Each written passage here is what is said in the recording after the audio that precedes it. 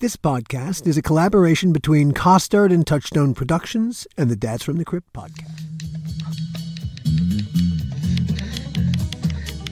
You're not exactly gentle, are you, man? Pain is good for you.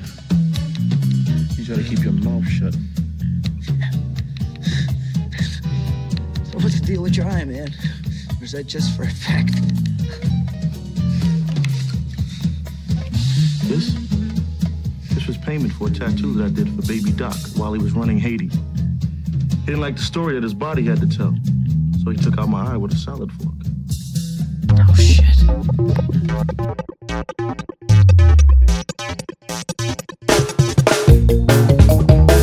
Hello, everybody, and welcome to another episode of the How Not to Make a Movie podcast. I'm Alan Katz. And I'm Gil Adler.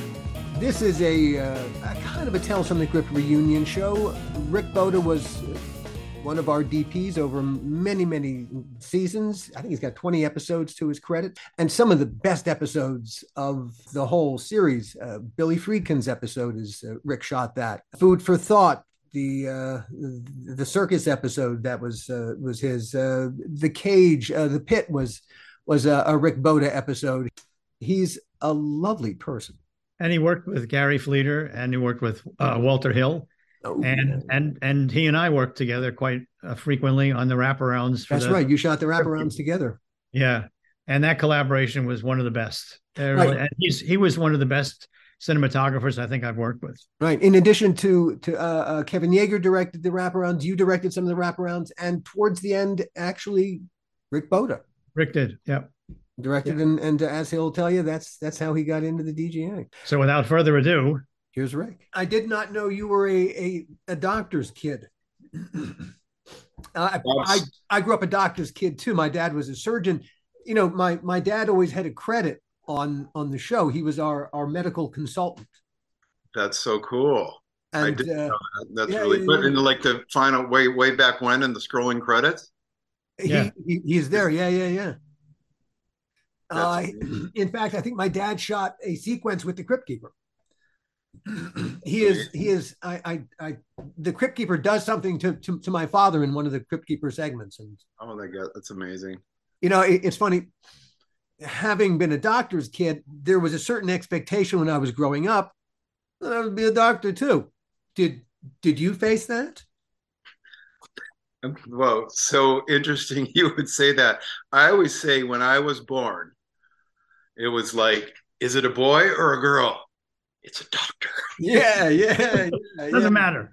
And so, yeah, I was, you know, it's funny. My nephew, my brother's youngest actually, is in his third year of medical school right now. And he's the first one of all of us, because I had a sister and two brothers.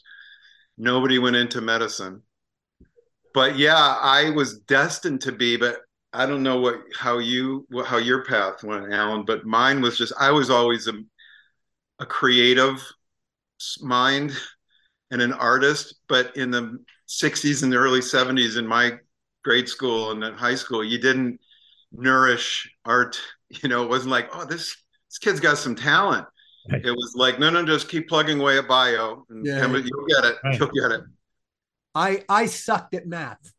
I couldn't, anything that has just one answer, I'm sorry. I can't be part of that. That kind of killed my ability to do science because you needed to have the math. And so my parents saw that probably was not going to be my path. Mine didn't really. Now they're cool, but it was 20 years into my career of filmmaking when it was still, you can still apply. You can still find a real job. It's funny, producing a show, writing and producing a hit TV show, and having my parents come visit the set. My dad spent lots of time on the set. Sometimes Lee Webb would put them to work. If they needed a remote buzzer on a door, someone to just open the door now.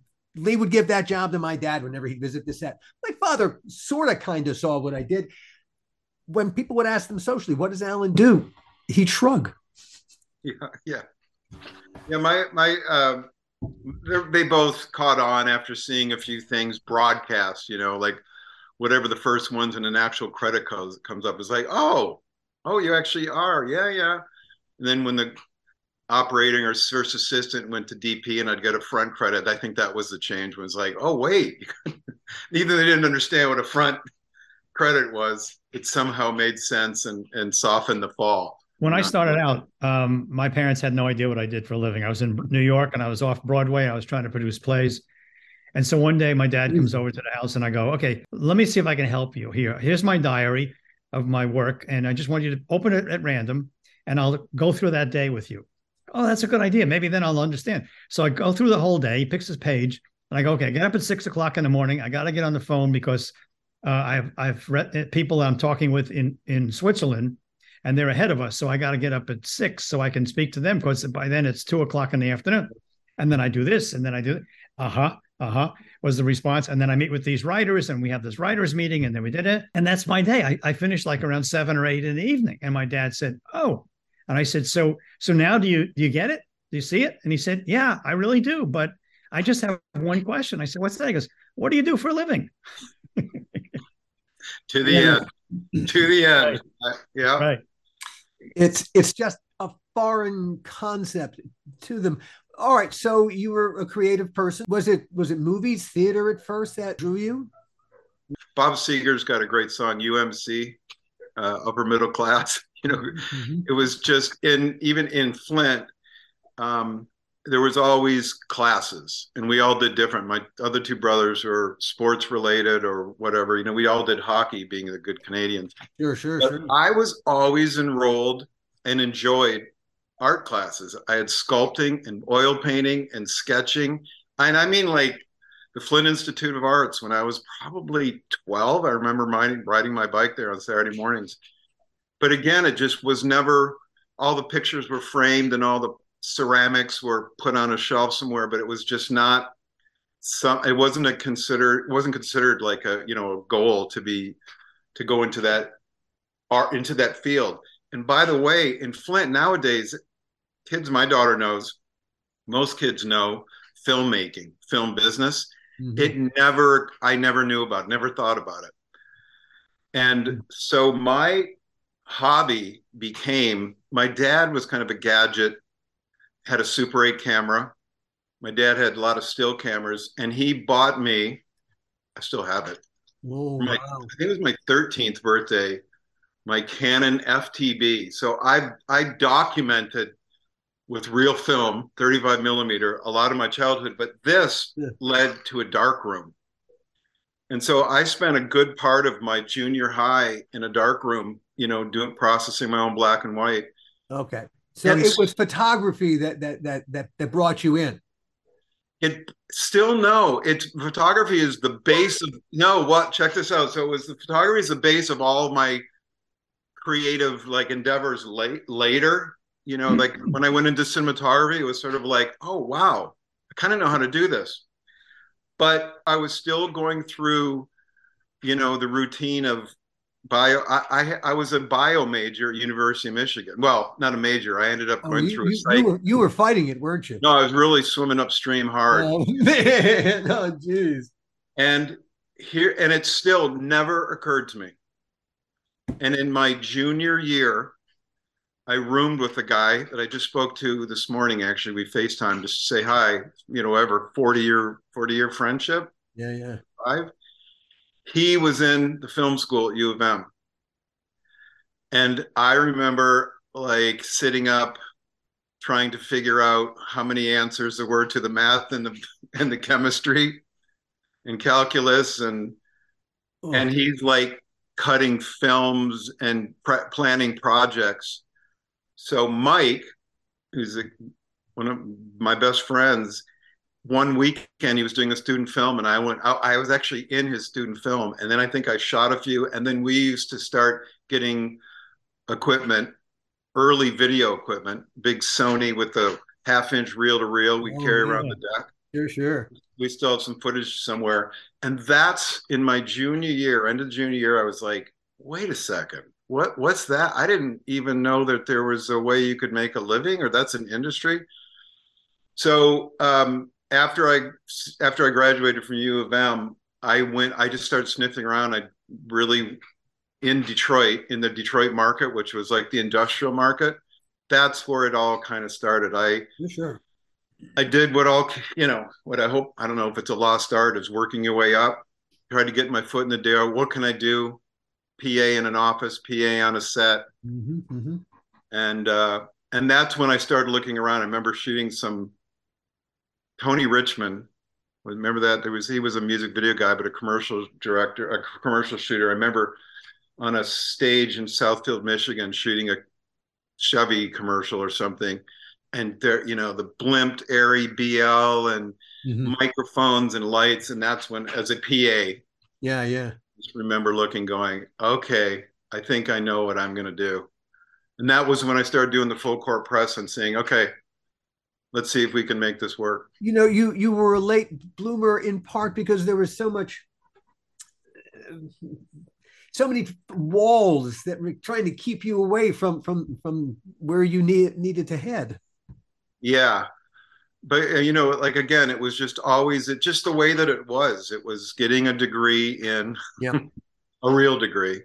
So late bloomer, how did you wind up become a cinematographer?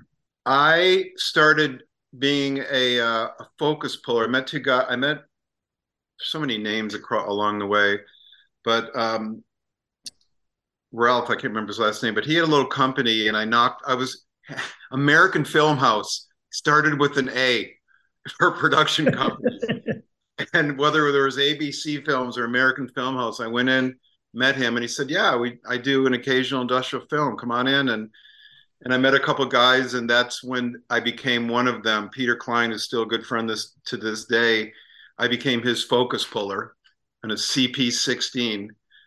And then I started working my way up. I started calling myself somewhere. I have still my little cards that, by the way, were done on what would you call those artists? It was like a graphic artist would do those little, you'd have a card made and they'd have to do it and layer it. And you'd yeah. When you started working in movies, did that change how you saw movies, how you watched them? No, because it was the industrial market and a really great place to learn.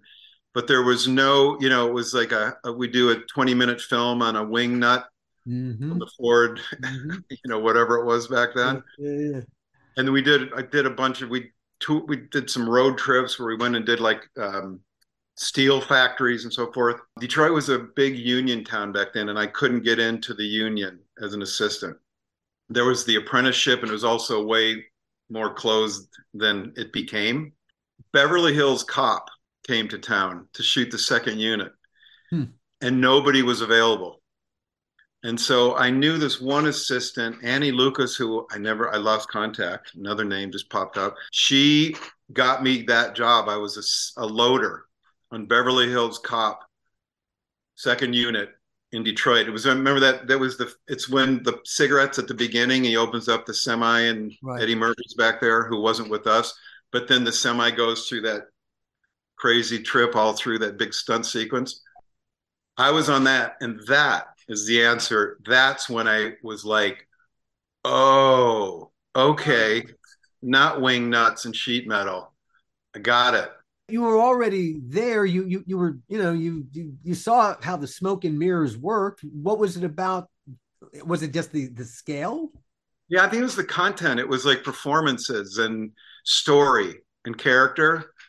And the industrial market wasn't that. The most glossy thing we did would be, a car commercial, and it was great training. I remember, the big Sykes and using all the dulling spray to get the right light. But, you'd sit back, and some of those were just a beautiful product shot, which, by the way, I never shot cars. It's not my field. But shooting that, I moved out to California 2 years later, but I met a bunch of guys that I just worked my butt off for them.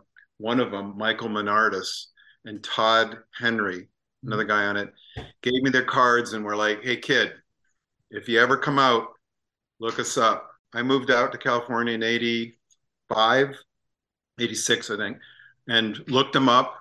They didn't directly launch me, but they certainly motivated me. I used to hang out at Panavision and just try and see if I could jump onto somebody's job as a loader, second, whatever. And I will say I jumped onto a job that Hal Needham directed. It was my first thing I ever did. A movie called Body Slam. It was wrestling. Early days, Roddy Piper. I was going to be the B camera first, and then the A camera first left. I got bumped up, and I literally, from that, as you guys probably have the same, from that job in San Bernardino in 80 whatever, I could go, I met that guy who met that guy who met that guy, and eventually landed on a job where I met F.A. And that's how. There you go. And that's the stepping stones that got. F.A. Miller was the production manager on Tales from the Crypt, and just a wonderful, wonderful person, a great character.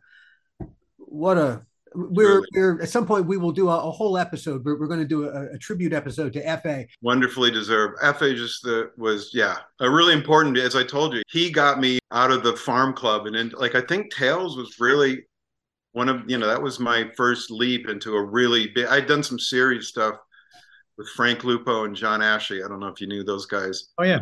We did a show called Werewolf. Sure. For a bunch of episodes, and I started as an operator on that. And got moved up on that to DP. I look at some of that lighting.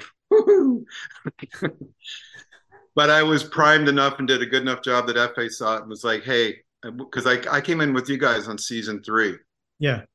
And FA brought me in. You had also... I remember having a conversation, oddly enough, as you mentioned FA's name, it just dawned on me. I remember having a conversation about you, Rick Bota, with FA, in terms of coming into Tales. And I remember saying to him, but I mean, I don't see what he's done that would make me feel like he's got to be our DP when the rest of the world is out there. And I remember FA saying, you'll find out. If you'll just meet with him, you'll find out. And if you give him an opportunity, I'm telling you, he'll be fine. I remember that like it was yesterday. Oddly enough, until you said it, I wouldn't even have put it together. But as you said, FA, it just all came back like, oh my God, of course. Justified apprehension, because I was green compared to, because I think Rob Draper, if I remember, was a seasoned guy and had left the show for whatever reason. But FA really, that's what happened.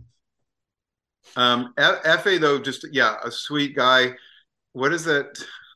A soft talker, but carried a big stick, because FA relied on his cane. But he just was he was such a good UPM, and all the guys I've worked with, because that dude knew how to shake the tree to get the fruit, and he could be a ball breaker, but he did it so nicely, so kindly, and it was really like that adage that I only saw him get pissed maybe I don't recall exactly when, but like if he ever showed the snarl, it was like, whoa, no, I'm not messing around. But no, FA was the best. I think he's the best I've ever worked with. He just knew his stuff, and he knew how to get what we needed to get done in a way that didn't piss everybody off or piss anybody off.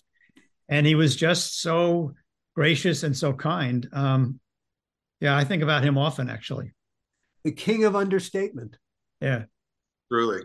Yeah, a good man. So, I owe that to FA bringing you guys and bringing me to you guys, you taking the shot on me. And you guys have probably spent many hours talking about Tales and how incredible, but for a young budding cinematographer, it was just the perfect, Before you did Tales, though, you did Haunted Lives, True Ghost Stories with us. Well, I went right over that one on IMDb. I was like, I'll never mention that one. Yeah. Well, that's gotten a fair amount of play. We had Levy Isaacs. We talked to him a couple episodes back, and he did one of the episodes. Which do you remember which episode you directed? You DP'd? I don't remember that. I don't. It's just one that I don't have too much recollection on that one. Well, there was the Kate Morgan story, which was at the Coronado in San Diego. That was Levy.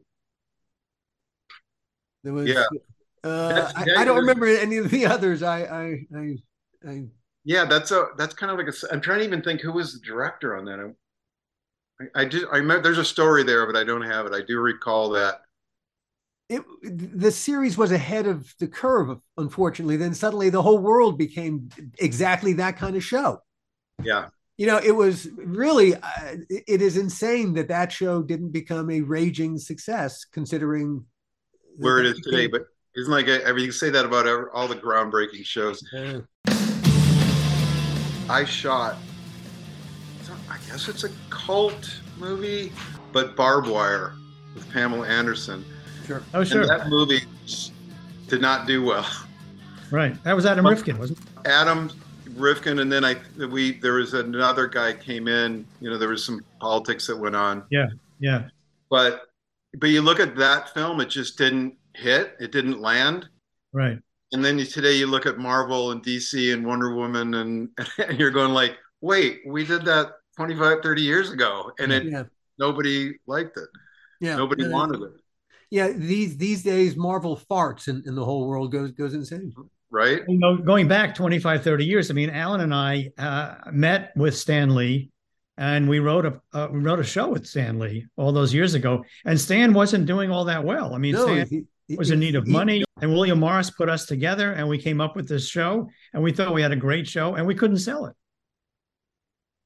Isn't it? It's crazy when you go back and look at some of the decisions. Yeah. I'm sure other studios and networks look at it and go, "Whoops." Yep. Rethinking.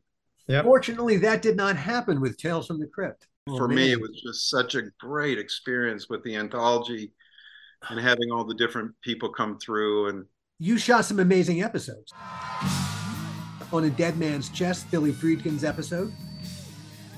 Great experience to work with William Friedkin. Yeah.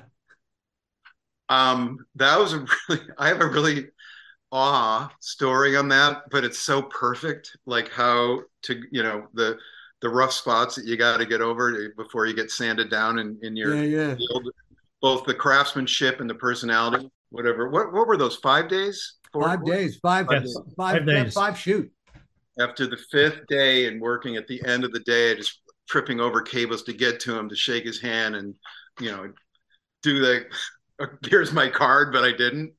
But I'm like, Billy, it was so nice to work with you. I'm so pleased. I hope you liked the episode. And he goes, it's great to work with you too, Dan. I just got the balloon just popped, and so we laughed about that for years.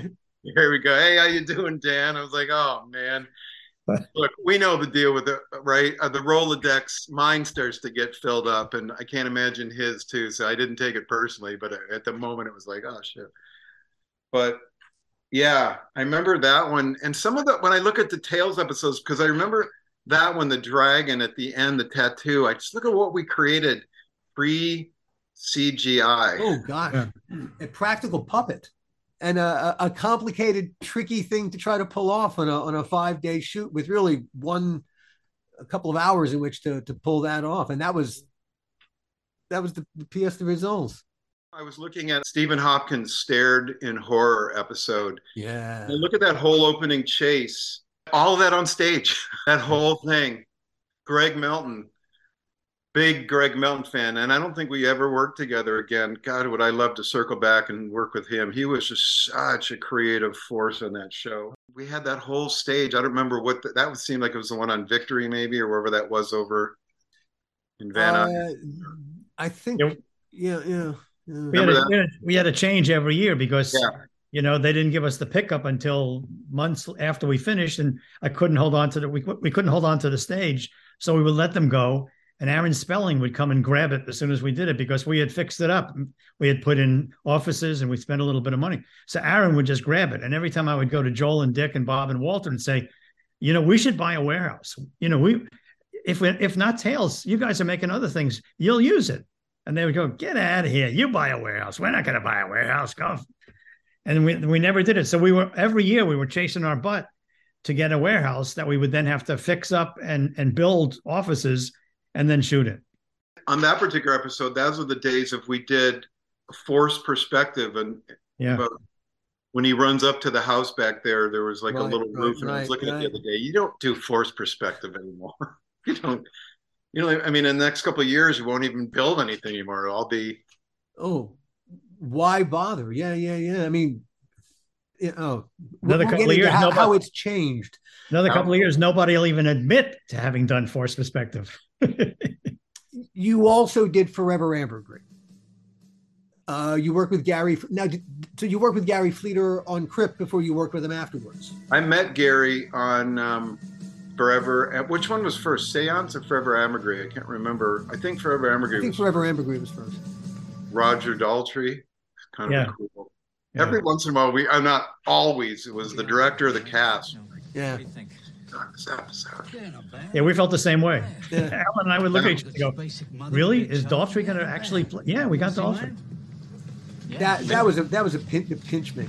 Pinch me. You did great too. That was hanging out with Daltrey. I know. Yeah, Gary and I did that seance, and then we still are buds to this day. We are we've maintained that friendship. Actually, we're kind of two old dudes surfing together.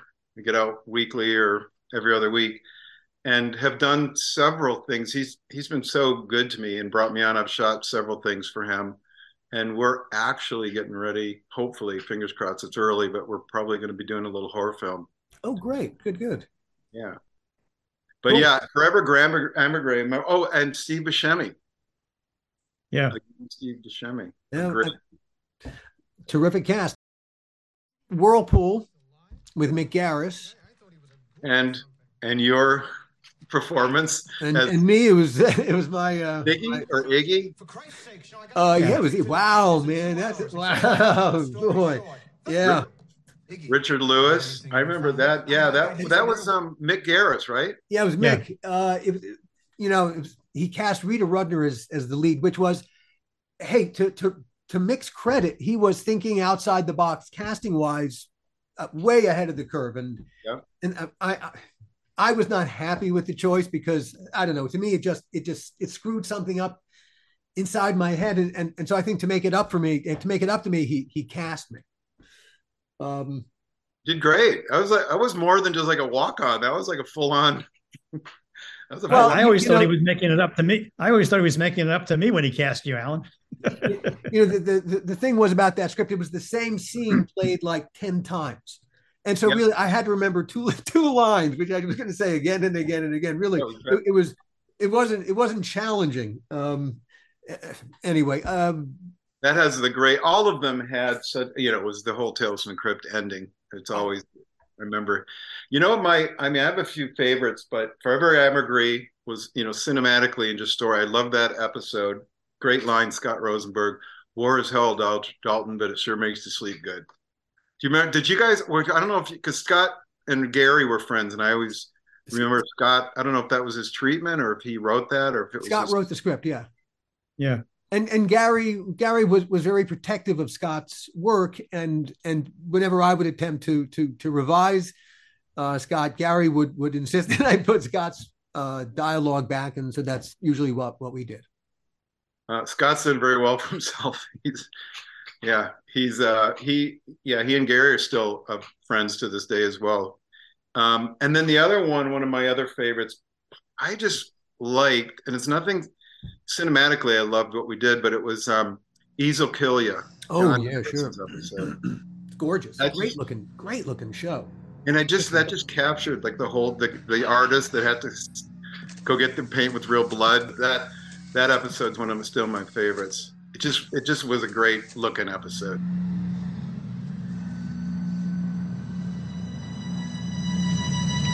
It's really good. Maybe I had to buy it. Then of course there's You Murderer, Bob Z's last episode. When Gil and I went up and had lunch with him, he said, after we had lunch, all right, guys, all I know is I want to do a complete subjective camera show from the point of view of a dead guy. That's all I know. Oh, and I want the dead guy to be played by Humphrey Bogart. Okay, how are we going to do this, guys? If somebody watch that episode and see what you guys, because you wrote that, right? Yeah. I mean, that's a very clever and must have been a painstaking way to write a script, to know that you had to land. It was hard, man. That was a puzzle. It was a real puzzle because all right, in order to, there were 18, I think there were 18 film inserts where we suddenly see a reflective surface and we see Humphrey Bogart. And he's, I think in almost all of them, he says a line of dialogue. Well, we had to create a justification to get into the line and a justification on the other side of the line. And so sometimes, we had these great pieces of film that we wanted to use, and the puzzle was bending the story to make them work. It was all subjective camera, so it almost felt like it was supposed to feel like it was one shot, know. Yeah, and we just kept going and going, and we had these inserts of Humphrey Bogart that we couldn't do it as an insert. We had to do it on a reflective surface, on some kind of so we had to figure out, okay, what is the reflective surface for this? How many times can you go past a mirror or a desk with a piece of glass on it? Yeah. We had to get more and more clever. But you guys have been coming up with all those, because there was a flask, there was the mirror in the thing, obviously mirrors, and there was just so many. Yeah, I remember that episode very well, because also that was my on camera. That's the closest I've ever got to being on camera. All that stuff. Oh, I was in wardrobe, so all the hand checking and all the reaching was stuff. But I still look at that and I go, oh yeah, I remember that. I guess I have that. That was John Lithgow and Isabella Rossellini. Yeah. The challenge of shooting it, because all right, we never rehearsed, but for that episode we had a couple of days of rehearsal, not just because it was Zemeckis, and the rehearsal wasn't for the cast, it was for you all, it was for the crew. So the crew had to be able to choreograph each and every shot so as not to suddenly end up on camera. I just remember on that particular show where we'd put lights, and I go, Bob, we're coming through the door and we're going to end up on Lithgow on the floor. Like, I don't know, he goes, just light up from the floor. We'll take him out. And that was like one of the first times, huh? No, don't worry about it. We'll just erase the lights out. I don't get that. And now, of course, it's just, part of the language. Yeah. Right. Yeah. And it's all different lights, right? We just got so many different instruments now and LEDs. And those are still back in the days of big HMIs or ARCs or whatever. Right. Having Bob Zemeckis directing certainly helped, but I was nominated for an ASC award that year, and I was just so grateful to him that the deal. It's like, wait, who Rick? What? What's that? Oh, Zemeckis directed it. That's great. It was a good episode. Well written, guys. By the way, speaking of bringing the stepping stones of my career, meeting you guys and just meeting all those directors, it was a really important part of like where I branched off in my career. But also now, I started directing about 10 years ago. Yeah. But that started by me in the same way that F.A. Gil, the look you must have given to F.A. when he was mentioning me was the same look you gave me when I came in, I think like season 2. And I was like, Gil, do you think I could direct one? Excuse me. But what you did do was I directed. I didn't really, because Kevin Yeager, I lit and just sort of placed the cameras for the Crypt Keeper segments. But I don't know if you remember, but you guys helped me get into the DGA. Right. And that was a huge bonus for me then, that paid off years later, that I was able to work the DGA jobs. But I always remember that, and a tip of the hat and a sincere thank you for the opportunities you guys provided me creatively and inspirationally. Well, thanks for saying that. Want a little more champagne? When I started directing the Crypt Keeper wraparounds with you, I mean, you were the cinematographer. That collaboration, to me, I remember that vividly, and I remember it very fondly because it was so great. It was so damn. I love when that happens. Electrifying creatively for me, because I would say, okay, look, I'm thinking of doing this, and then you would say, yeah, well, let's put the smoke there, make the smoke red, make it blue. Stella! Let's move the camera this way. Let's go right through the smoke. And I'd be sitting there going, shit, why didn't I think of that? We would play off of each other, and all of a sudden we were shooting something. I'd go, this is unbelievable. This is better than I could have thought of. I really remember that very clearly. is to inspire one another. Hell, why didn't I think of that? It's just the best way to be working together. So we did. We inspired each other. Yeah, it was great. Yeah, I remember those Crypt Keeper segments that I don't know, was it standing set? I think we kind of put them at the end, or was it? I can't remember. I remember making time. We'd go over and shoot one of those, but yeah, we would have the set for the Crypt Keeper. That sometimes changed because of who he was portraying, whether it was a chiropractor or a beetle or a God knows what. Yeah. But that we would put him in these different sets. But then, how do we light it? How do we make it look like it's Tales from the Crypt as well, and yet make it different every week? And you play the gag. And that was the challenge. By the way, that the Crypt Keeper segments were truly smoke and mirrors because we had these little things in the back with broken mirror pieces, and we'd shine the lights to get that shimmering light, always fogging up, using whatever we used back then to smoke it up. And then Kevin and his guys, the puppeteers, those were fun, but so well campy written, you guys. Well, don't forget, there were 6 puppeteers to run the Crypt, Keeper, and then we had to hide them. Yep. I mean, there's 6 guys with their hands in various parts of the Crypt Keeper's body, making it move, and we had to hide all that. Yep. It was always strange when they would Gil or Kevin would yell action, and suddenly the Crypt Keeper would come to life. Yeah, he'd do the scene, and hey, I wrote the damn thing. I know he's a fucking puppet, and yet something happens inside your head, and suddenly, I don't know, he just becomes real. And then he'd finish and cut, and he would sag back onto the desk. Yeah. The other thing is going over and like holding a meter. And if the guys were all puppet, they take them and turn them toward you, and you just whoa. Yeah. Gil, I don't know if you remember when I watch, and I'd love to ask you because I love the camp of it. I'm setting it up, so I don't want to force you into liking it. But I remember when we had the discussion for the wraparound on what was the movie theater? Was that Demon Night or was that House on Haunted Hill? That was Demon Night, right? Yes, that was Demon Night. Yeah, in Westwood. In Westwood, yeah. Westwood, because you directed that, and I remember we were talking once. I had the question. Gil directed the Crypt Keeper segment. Crypt Keeper, yeah. Ernest Dickerson directed the movie. Right. Yeah. Which we'll talk about shortly. Good catch. But Gil, we were like, how can we get the rose to come down through the dirt? And of course, now it would be first of all, just be all completely animated CGI, and you'd go like through the rows maybe and through things. But we were like, what do we do? And we ended up doing half a wall, and it was almost like we sliced the earth in half, and then you saw the rows go down. And then today I look at it and I go, man, that is so campy and so good. It's just like, I love that rose going down, and I don't know if that's at the end or the beginning, but the end, I think. Yeah.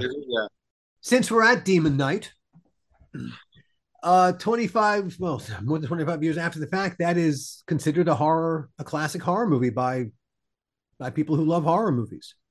Well deserved. That's a fun film. That's a fun action horror film. I still remember shooting you can go to certain scenes and just look and go, I remember that night shooting William Sadler out in that car. And then we did some of it on stage too. But yeah, that was a wonderful, that was like an old hangar or something, right? Didn't we shoot that in a hangar? Van Nuys Airport. Yeah, Van Nuys Airport. Yeah. Great cast. Had a wonderful cast. Oh, terrific cast. Billy Zane, of course. Bill Sadler is always a pleasure to work with. Jada,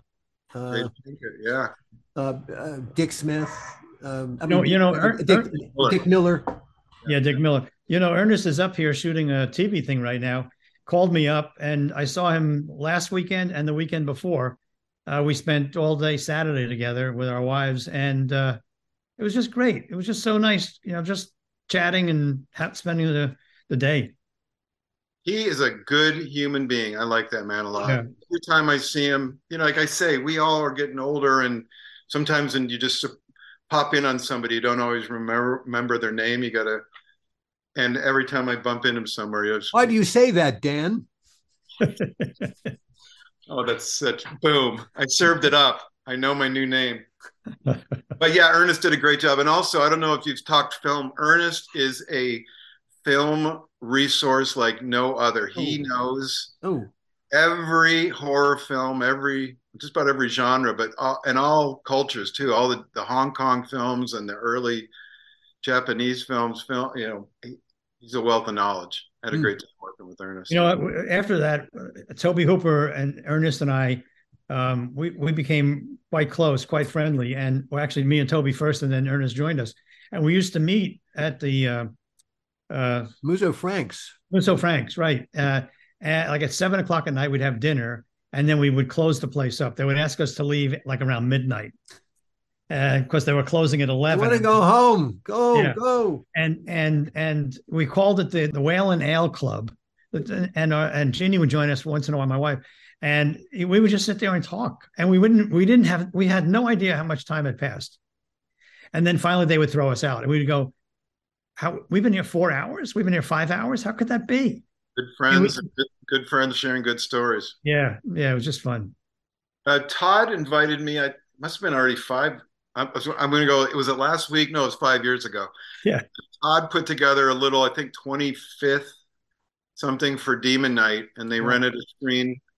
I don't think would I see. I could have seen you. Were you there, Alan? I think Gil. Yeah. So we must have seen each other there, but it was a bunch of years ago. Yeah, whatever it was, but it was so great to see it on the big screen. Yeah.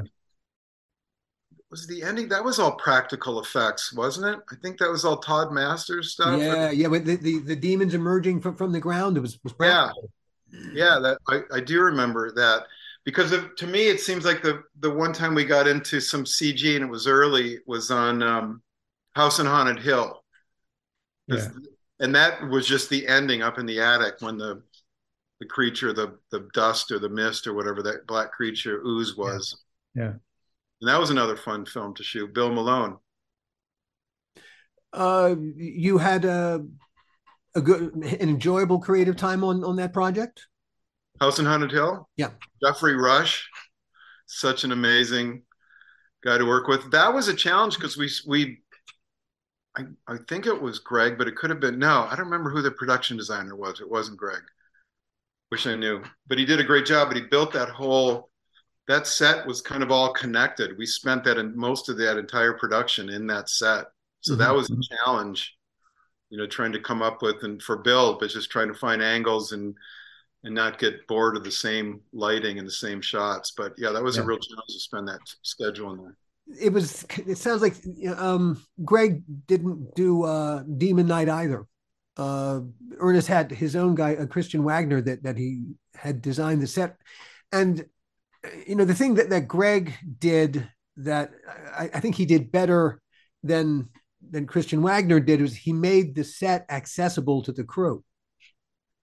And we had problems on Demon Night, I remember, because we built that whole church inside the airplane hangar. Yeah. But there were walls that could not be moved. Yeah. And so there were shots that could not be had.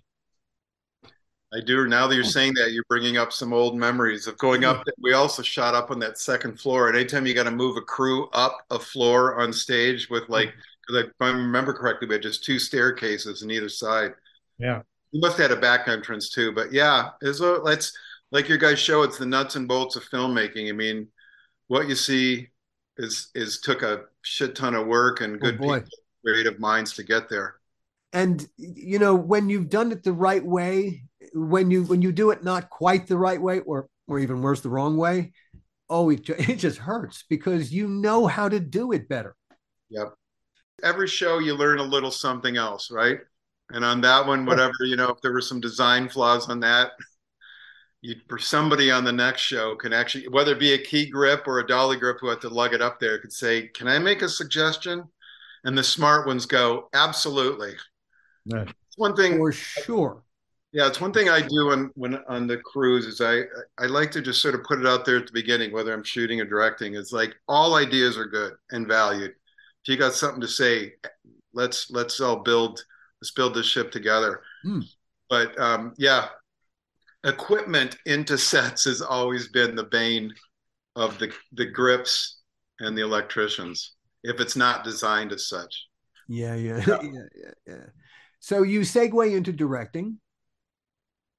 I did. I started with a couple of those Crypt Keeper wraparounds, and then that got the DJ, and then it was piecemeal. I would do a series, and somebody would say, if you did the second season, it's like they'd sweeten the pot by giving me an episode, and then they just started to not just be a throwaway, and I was able to just build upon that, and then went off and I don't know. I put it. If I look at my credit list, I just go, God, I forgot about that one as well. The years just pass, the jobs just keep going, and somehow you make a living, carve it out. In 2002, thereabouts, suddenly you get involved with Hellraiser, the Hellraiser franchise.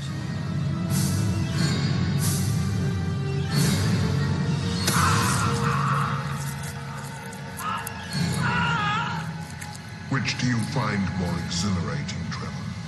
The pain or the pleasure? Personally, I prefer pain. That was actually through Gary Fleeter. Gary was doing Imposter. So I came in and did a second unit that Gary fought for me to get again. He's just been a huge friend and advocate for me throughout the career. But yeah, somehow Andrew Rohn over there offered to do, do you want to do, back in those days it was called the direct, now it's streaming. Back then it was direct to DVD. Mm-hmm. Right. So he said, do you want to direct, or it was part of the negotiation. We'll give you a direct to DVD film. Sure. And it was like Hellraiser. I was a fan of Hellraiser, the movie, the original Clive Barker, all of the first, because I think the one I did was number 6. Yeah. And I was a big fan of the first 3. But yeah, I got an opportunity to do, I did 1, they loved it, and I did 2 more. That was like the first sort of like creative feature that I got to do and be a part of and design, and, as opposed to coming in on a series where it's like, here's your days, here's your cast, here's your crew. Yeah, you're just a traffic cop on a TV series. Yeah. But one of the most thrilling parts of that show, for my experience, was meeting with Clive Barker. I got to sit down. I was going to ask you about that. You got to sit down and first of all, he approved of you to take over the franchise. Well, at that time, he wasn't. There was some deal made that he wasn't a part of it. I think they had licensed it away. I don't know exactly what it was, but I do remember getting a call, and he was not all that pleased that I thought he had been informed, but he wasn't, because I did 1 in Vancouver and then 2 in Romania. But I remember that my then wife was my daughter's mom, and phone rang. These phones. Oh gosh! It's Clive Barker. He invited me, sort of, to see the cut, and so on the down low, I went over and showed him the cut, and he really liked it. It was such a gratifying and relieving experience to have him actually be watching it, and then at the end be very complimentary of it. It was a thumbs up. I was really pleased. It was those are tough to do too, because you talk about being a traffic cop, but shooting those, I think we did it, I mean, now it's not that uncommon, but it was a 20-day schedule, which I guess is okay now. I think I've done them in 17 for a movie the week, but you know the deal. 20 days is you're hustling to get the work done. Yeah. But yeah, so I did that one, and then they liked it enough to give me 2 more. Anytime you get to travel and film, I love it, because you get to experience a different country, different city, but more than just the people and the restaurants, you really like immersed in the culture day to day, become a family on the set. Mm-hmm. But as a fan of the series, what did you try to bring to it that wasn't there before? By the time you get to number 6, I mean, there's a reason why they had a young director, or not so young, but unseasoned director, because I did it for whatever they were offering and agreed to the 20 days. But the first one, I wanted to go back to, they give you a script and then we sort of developed it. But I didn't write it, but we just sort of shepherded it into a direction. Sure, of course. But we put back in the original Ashley Lawrence, who was in the original. So we tried to go back to the try to get some, like the fans of the series by number 6, introduce some of the characters we're used to. Brought in Doug Bradley, who was Pinhead at the time. Mm-hmm. But I just wanted to get back. That was a thrill to go back to the original and try and, nod or tip of the hat to it. Having been involved in successful franchises like Tales from the Crypt, what makes it work is a very particular thing. What the audience loves about it is a very particular thing, or a couple of things. The audience for the Hellraiser series was very passionate. I'm not gonna say it's cheating, but I really wanted to just deliver what I liked in the first one. And then I went back and studied it, and we did, there was some certain lighting and certain reveals of Pinhead when he came in, and the change that had kind of got lost in like 4 and 5. And then what about the core mythology in the Hellraiser series? Grabs you. I mean, it's kind of, you have to really serve that up on all of them, because, by that time you have to stay true to the mythology. Indeed. Like, it's the franchise. Yeah. I spent a good part of my youth in a dark room and developed, a knack for shooting and shadows and contrast and lenses. But I also was into comic books and horror films. I mean, I loved all, it's kind of cliche. Every horror buff would say, well, I was when I was a kid, but I truly did love the old, the original Lon Chaney werewolves and Invisible Man and the King Kongs, and Godzilla was a big fan of. And me and my brothers had all those little, I think they were Rydell, those models that I could still smell, those little jars of paint that we used to put the models together and paint them. So to come back and then later actually be filming horror and kind of knowing what scared me, I just had, I don't know if I have a knack for it. I'll let other people decide that, but I certainly do enjoy it. I love a good scary sequence and bringing it all together, from lighting to camera to performance and to music and sound effects. I don't have to preach into the choir on that, right? Right. Obviously, there are still mountains for you to climb. Yeah, I'm still enjoying it. Like I said, I have a great possibility. Well, it's something that's kind of rolling ahead. It's a little early, but it's really going to be a great little movie, and it's a total creature feature. So I'll know more in the next month or so. But when that gets going, I'll hopefully invite you both to the premiere. But you know how that goes. Hey, man! We both hope we get to attend one. Yeah. I got one last question for you. What's your favorite surf spot? We surf out at Paradise Cove. In fact, we're going out tomorrow at 1 p.m. at low tide. Well, say hi to Gary for us, will you? I haven't seen Gary in 100 years, boy. I haven't seen him in a long, long time. He is, he really came out of the gates on Tales. I think that was his first thing after UFC. Joel saw his film or something and put him on Forever Evergreen, and he's been nonstop since. Yeah. I definitely will pass that along. Yeah. He's alumni as well, so maybe we'll see him on this podcast. We would love to have a conversation. So hey, we'll probably get you to slip us his. You definitely will. His information. Absolutely. And then he'll never get away from us. Right. He'll be doomed. Yeah, we're gonna go tomorrow. With any luck, we won't hurt ourselves. When you're young, you're having a blast, and I'm going surfing, and now it's like you come in and you're limping in the door and go, "Where are you surfing?" And then I'll close on this that I still hold and have in my office. This is the parking placard. Sure. And back in the day when it's not a piece of paper that somebody printed in the printer, this is like a piece of cardboard. Right. You could board up a window with that, for fuck's sake.